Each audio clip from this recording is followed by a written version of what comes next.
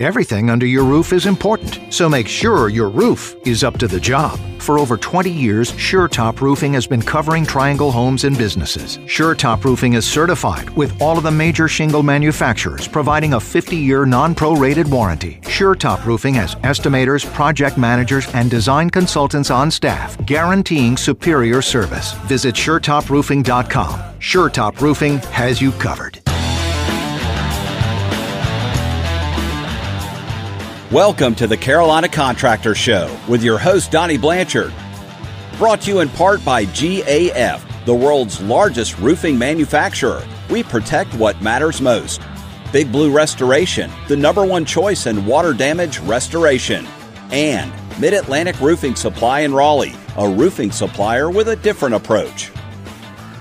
It is the Carolina Contractor. Hope you're having a good afternoon. I'm Eric Smith, and with us is Donnie Blanchard with SureTop Roofing. How you doing, Donnie? Doing great. How are you? Doing great myself. Thank you very much. If you want to check out the website, thecarolinacontractor.com, you can see the stuff we've been talking about. Today's subject is, we'll call it a hard subject. Well, it can be.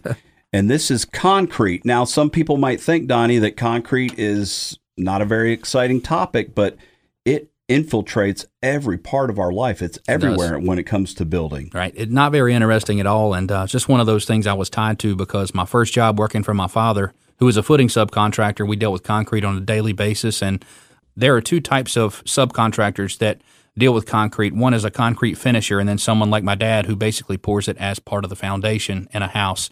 A concrete finisher handles things like garage slabs, sidewalks, things like that, and they're pretty well versed in stamped concrete and all the options. But, it's come a long way since hundreds of years ago, and it's actually the cheapest product by the square foot. If you compare it to a wall section where you have drywall, insulation, studs, siding, or brick, and you break that down by the square foot, concrete is actually cheaper. And we chose to talk about it because it's something that pays to be educated on. Chances are you're going to have to deal with concrete in some form or fashion, and it's good to know what you're getting. And as far as the compressive strength, PSI, slump rating, things like that are all good things to ask your concrete subcontractor before he pours. Can you explain what concrete is? It's not just one thing. Right. It's a mixture, right? It's a mixture of four major things, those being sand, gravel, cement, and water. The sand and the gravel are what they label as fine and coarse aggregate. So basically, if you see someone dump rocks down into a cup and then they pour sand to fill up the gaps in between the gravel and they just keep getting smaller and smaller, that same concept. And the way it all comes together is by a chemical reaction called hydration. So when the water and the cement come in contact, they actually start this chemical reaction that brings all four of these components together. One thing I heard this expressed as, one of these components falls out of the sky and the other three come straight out of the ground. And I guess I've known that all along. I just never thought about it that way. Genius. It is. One thing that's important to do is get the right amount of water in that ratio. Compressive strength is dictated by the amount of water added to the concrete. So you can triple the strength of the concrete just by adding the right amount of water. If you don't add enough water, it slows down that chemical reaction that we just talked about, and it stalls out the curing process. And on a side note, the curing process is normally 28 days. So if you see a slab poured, it technically takes 28 days before that slab is ready to drive a car on or anything like that. And most people don't realize it because it seems hard on the outside, but there's a lot going on inside that you can't see. Now, can you spoil a batch of concrete if you don't put enough water in and it starts the process? You can. So you're toast then? Yep. Without the right amount of water, basically that curing process never finishes the right way. That concrete will be too brittle and easy to break in most cases. Now, the other end of that spectrum is too much water. So when someone's pouring a footing or a slab, if they say they have a hot day and they put too much water in it because it's setting up too fast, what that does is basically dilutes that ratio down to the point where it doesn't have hardly any compressive strength, and the load-bearing capacity of that concrete is compromised exponentially. So my dad, when we were growing up, would always pour his concrete what we thought was way too dry, and his competitors would pour it with a lot more water in there, and he always prided himself on having just the right water to cement ratio, and that was something that padded him for years to come because he's never had any callbacks or any kind of cracks from settling and that sort of thing. So it really pays to use the right subcontractor who's not just trying to get in and out of there, add as much water as possible so that concrete self-levels, and just have someone who knows how to work it. Something that's cool you can do this time of the year when it's really hot, it's popular time to manipulate the concrete. And the way you manipulate it is by putting something in there they call an admixture. The popular admixtures are plasticizers, accelerants, and retardants. And of course, retardant is what you want to put in this time of the year because what it does is slows the curing process down. When you're pouring it out, it isn't necessarily easier to work with a retardant. It just means that it sets up slower. So when you pour the concrete out, getting it to one level is one thing, but finishing the top of it is another. And a lot of times the same guy who's getting it to the right level is the same guy who will go back and finish it. So that setup time is really key. Something I've always noticed at my concrete subs said was that we guarantee that concrete is going to crack. And we covered this about a month or so ago with control joints, but they were right. The concrete is going to crack eventually. The way to offset that is to control where it cracks. And when we mentioned control joints a couple of months ago, that's something that having a hand in on the control joints and where they're located is something that you can dictate as a homeowner. A lot of times these concrete subs are going to put the control joint exactly where they think and roll on, but that's definitely one of those things that it could be a preference issue. So if you had a crack that was going to line up in a place that maybe bugs you or it's not going to be symmetrical, explaining to them that you want a control joint every 4 feet 6 inches to make that math work out is something that you could technically control. With structural concrete, one way you can reduce that tendency to crack, say for instance in a footing, is add reinforcement like we mentioned a couple weeks ago on another show. Someone asked why I put rebar in a footing. Right. And what that rebar does is after the concrete sets up, it is bonded to the rebar. Say you have a settlement crack where the ground drops out underneath the footing and the footing isn't bearing on anything. That rebar acts as a bridge between the two areas of the concrete that are resting on something to keep that from failing. To go a little deeper on that, there are ways that you can make it even stronger if you have the luxury of, say, post-tensioning your steel rods in there. In other words, you put the steel in the concrete, and before the concrete sets up, there's a way to put tension on the rods like washers and screws on the outside of a form. There are things like that doesn't necessarily add to the strength of the concrete, but it helps with deflection, which is the first part of failing concrete when it starts to crack from the bottom. Now, speaking of cracks, we talked about this many weeks ago, but it's still fascinating. Self-healing concrete. Yep. No matter what you have at your house, if you have concrete somewhere, as we said in the beginning of this segment, concrete's going to crack. It's going to happen. I've got it by my pool and a section of my driveway, and now they have concrete that's self-healing. Give the basics of that. The basics are they impregnate this concrete with a bacteria when they're mixing it all together. And it's not even married.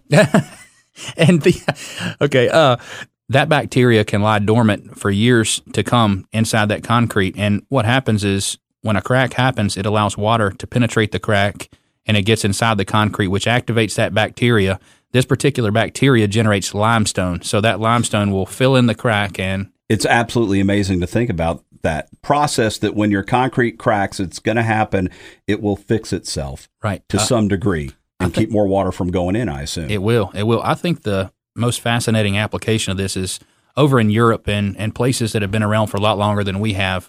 These older buildings are being treated with this self-healing bacteria, and you've got these old columns that you don't necessarily want to tear down, but maybe they're a hazard for folks to tour or visit, and this is a way to preserve things that we'll never have a chance to see again. So that's amazing. Now let's talk a little bit about the homeowner in concrete, because there's things that homeowners do, putting in their own back deck. I'm not this type of person. I'm not talented enough, but you have to dig footings and put in concrete.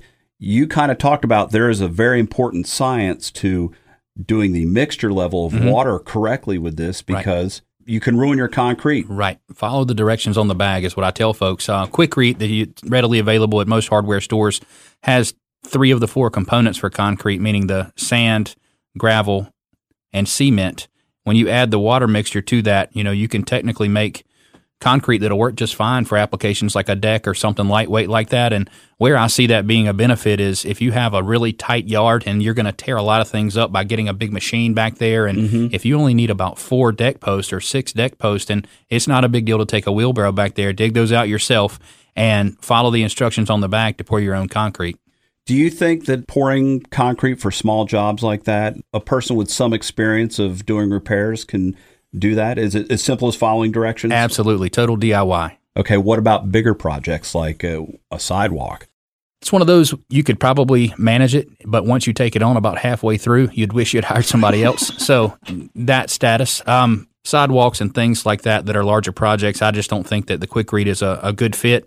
The average yard of concrete is upwards of around $150 a yard with admixtures and so on. So in terms of a sidewalk being only 4 inches thick, you really don't need that many yards, but that weighed out versus however many bags that would equate to in Quikrete is a no-brainer. Go with the concrete truck.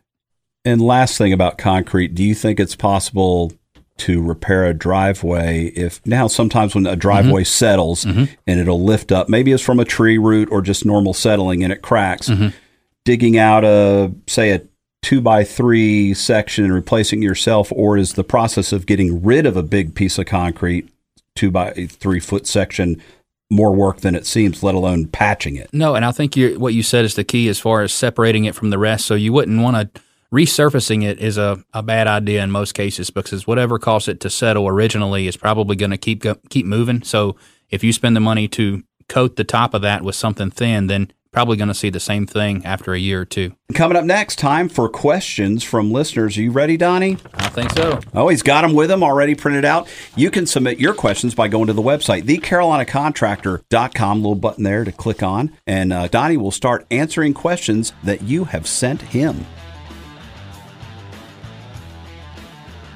Everything under your roof is important, so make sure your roof is up to the job. For over 20 years, SureTop Roofing has been covering Triangle homes and businesses. SureTop Roofing is certified with all of the major shingle manufacturers, providing a 50-year non-prorated warranty. SureTop Roofing has estimators, project managers, and design consultants on staff, guaranteeing superior service. Visit SureTopRoofing.com. SureTop Roofing has you covered.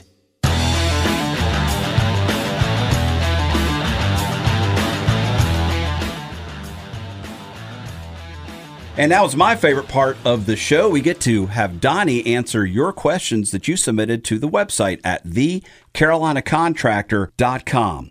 Donnie Blanchard with SureTop Roofing. This first question's for you, and it is right up your alley. You better not whiff on this one, all right? We'll see. Is there a good time of year to get a new roof installed, and is there a good time to get discounts on a roof? Well, ideally speaking, the best times to do a roof are in the spring or the fall, and that takes my workers into consideration because the hottest part of summer is never fun to be on a roof when it's about 160 degrees up there. The shingles are just fine. However, once they're installed in the heat of summer, you want to be really careful about not backtracking over those. So a lot of the worries that you have to deal with in the winter and the summer are non-existent in the fall and the spring. There's good days and bad days in the winter and the summer. So, of course, there's days where it's going to be 80 and there's days where it's going to be 100. So you definitely want to be choosy. And as a homeowner, we tell our homeowners, hey, if you're not okay with us doing it this day, we can move you around. And having several crews on staff is how we have that kind of flexibility in our schedule. But if your roof doesn't need immediate attention, I would say put it off to the fall. Some folks don't have that luxury, especially in the case of these hailstorms. People have to do the replacement right away because they may be compromised to the point of water intrusion. To comment on the discounts, we always come in really competitive, but there's one discount in particular that GAF offers out there, and this is more of a promotion than a discount, but they do a program called Roofs for Troops. So all veterans qualify for a $250 discount, and as far as I know, SureTop is the only company that does this, but we match that $250. Oh, cool. Most homeowners will call in and say, hey, we want to get a quote on our roof because of the Roofs for Troops discount, and they tell us that up front. What we tell homeowners, the honest way to approach this is to call us and ask for a quote only. Don't tell us that you need the Roofs for Troops discount, and then after you get our number, mention that. And that's the way to keep these kind of discounts on the up and up, because anybody can add that money back in if you tell them up front. So there's a lot of dishonest roofers out there, fortunately and unfortunately. Job security for me, but bad for the homeowners. Yep. And a lot of these guys, if they don't want to use GAF or they don't want to talk about any kind of discount, they could be blacklisted from being able to offer these kind of discounts. So when you're looking for a roofer, we recommend you call us. We're designated as Master Elite. There's only a handful of Master Elites in North Carolina, and that's the highest designation with the most reputable shingle company out there. So, all right, question number 2 submitted to thecarolinacontractor.com. This is an interesting one. How do I install an outdoor movie theater? Well, it sounds pretty simple, and these things have gained popularity in the last 6 months. I've seen pictures of friends who do this as an idea to entertain their kids, and I'm surprised you don't have one by your pool, man. Well, you remember I work in radio, so you don't understand my salary. The thing is, they're so much cheaper than they used to be, especially when you talk about the screens. They have these neat inflatable screens.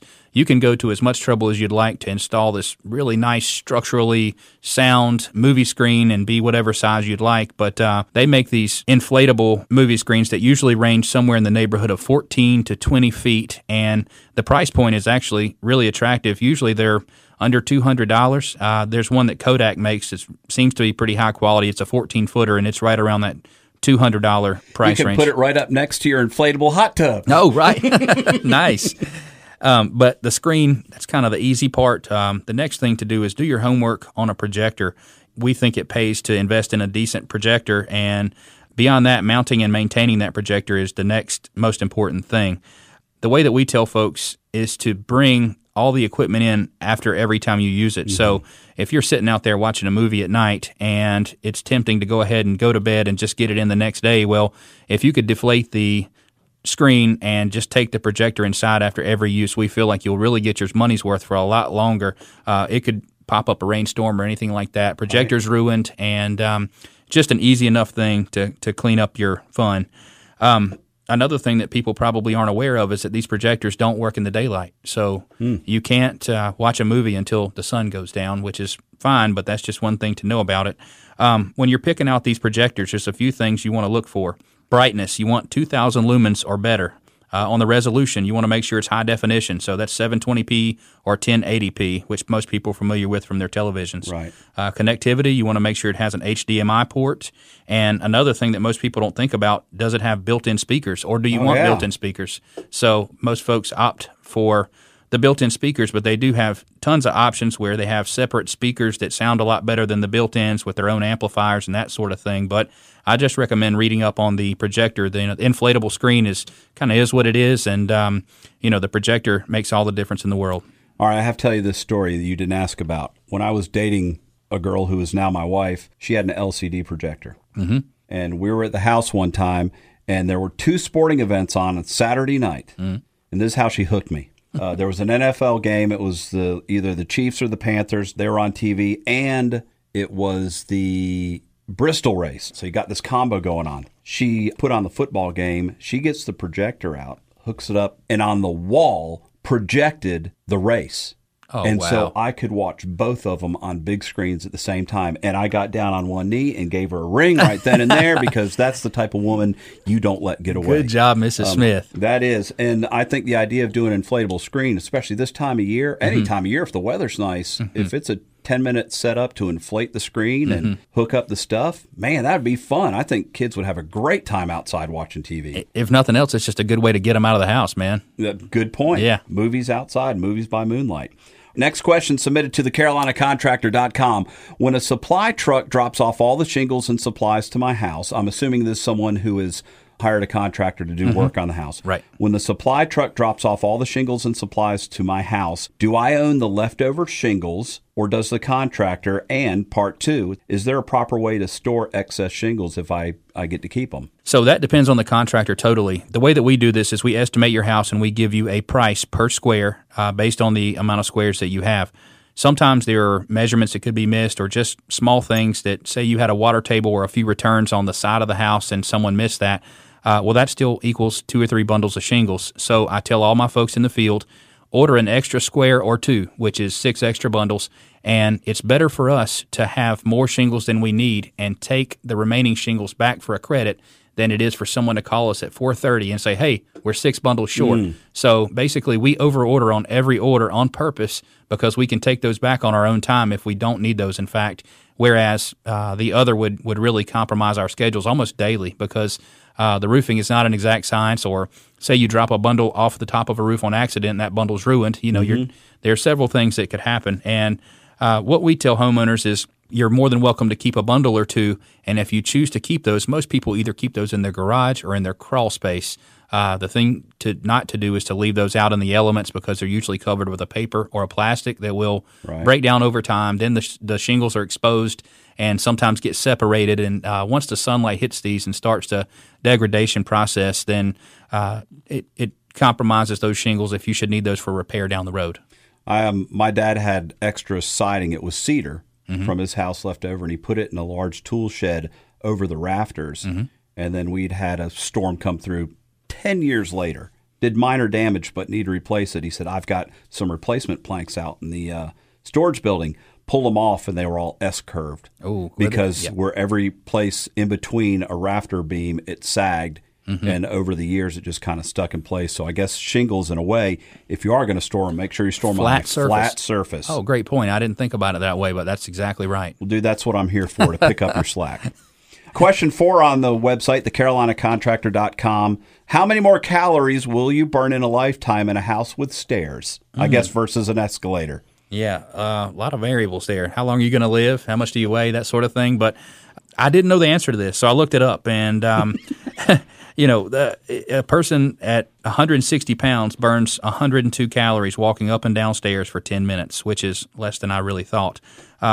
Someone at 200 pounds, for instance, burns 127 calories every 10 minutes. So we were talking about the math here, and if you can walk up and down stairs, say 20 times in 10 minutes, it turns out being about 7 calories per trip burned, which I thought I worked a lot harder than that to walk upstairs. But well, here's another example. If you're looking at saying maybe I should put stairs in or have a second floor for the benefits of calorie burn, you put on here on your math sheet, 239 calories are burned if you run the stairs for 10 minutes, correct? Is that what it means? That's it. A 20-ounce Coke has 240 calories. So if you drink a 20-ounce Coke, to burn it off, you'd have to run up and down stairs for 10 minutes. 10 minutes for one Coke. Now, do you know who runs up and down stairs at PNC Arena? No, tell me. Rod Brindamore, coach of the Carolina Hurricanes. Oh, right. One of my coworkers was doing some stuff there, and he said it was pregame, before the game started, but on game night, and Brindamore still, even though he doesn't play anymore, he's a physical fitness nut. And he runs up and down the stairs because to get any of the benefit we're talking here anyways, you'd have to have your cardio up high, get that going before you're going to get that type of burn. So I guess that what we've learned here, aside from doing math, which was not on the schedule, is getting stairs for a health benefit in your house is really not going to pay off. Yeah, well, there are trade-offs. I mean, you got to think about the wear and tear on your knees, legs, back, hips, that sort of thing. And, 127 calories burned from just walking stairs a day. I think we agree that you're not going to go up and down stairs more than 20 times a day anyway. So 127 calories a day times 365 days a year is only about 46,000 calories per year. If you live to be 80 and you did this every day of your life, that's over 3 million calories burned. So the answer is yes, you will burn more calories, but I'm not sure that I would do stairs in my forever home. If you plan on being a 60, 70, 80-year-old in that house, I think that's something you'll regret. And here at the radio station, we're high atop the 7th floor. The stairwells, they have motivational paintings on each floor, like every step you take is good for your heart and things like that. I see the stairs twice a year, and that's during required fire alarms when they make you go down the stairs. And then everybody just goes to lunch. Nice. Because you don't want to walk back up the stairs. Hey, I wanted to comment before we close out that we are podcasted across all the major platforms now. So whatever type phone you have that will allow you to get podcasts, feel free to subscribe and give us a rating. We've had a lot of subscribers here in the last couple months, and we've gotten a lot of great feedback. So I really appreciate everybody who's tuned in, sent us questions, and just giving us that positive feedback. So go to the website, thecarolinacontractor.com. You can get more information about the show there. Also, if you have a question about your roof, if you're not sure if you need a new one, you just want it inspected, you want to get a professional opinion, maybe you're due for a new roof. It's been 10, 15, 20 years. Visit SureTopRoofing.com. Donnie Blanchard and his crew will come out. Their estimates are free. You'll get straight-up advice, and it is not uncommon for Donnie to say, hey, you don't have to do anything with your roof right now. It is in great condition. That's the best thing you can hear. But as storms roll through this summer, we had the hurricane that went through in Louisiana. When storms roll through, there is a very high probability of damage being done to some area and some community. And when hail is involved, that's when it's really important for you to have your house checked out. So if you ever know a hailstorm's gone through your neighborhood, give SureTop Roofing a call and let them come out and check it for you and get that repaired. Again, go to the website, thecarolinacontractor.com, get more information about the show, and we will see you next week.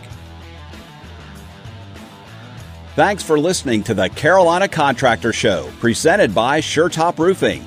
Learn more and submit your questions at thecarolinacontractor.com. Everything under your roof is important, so make sure your roof is up to the job. For over 20 years, SureTop Roofing has been covering Triangle homes and businesses. SureTop Roofing is certified with all of the major shingle manufacturers, providing a 50-year non-prorated warranty. SureTop Roofing has estimators, project managers, and design consultants on staff, guaranteeing superior service. Visit SureTopRoofing.com. SureTop Roofing has you covered.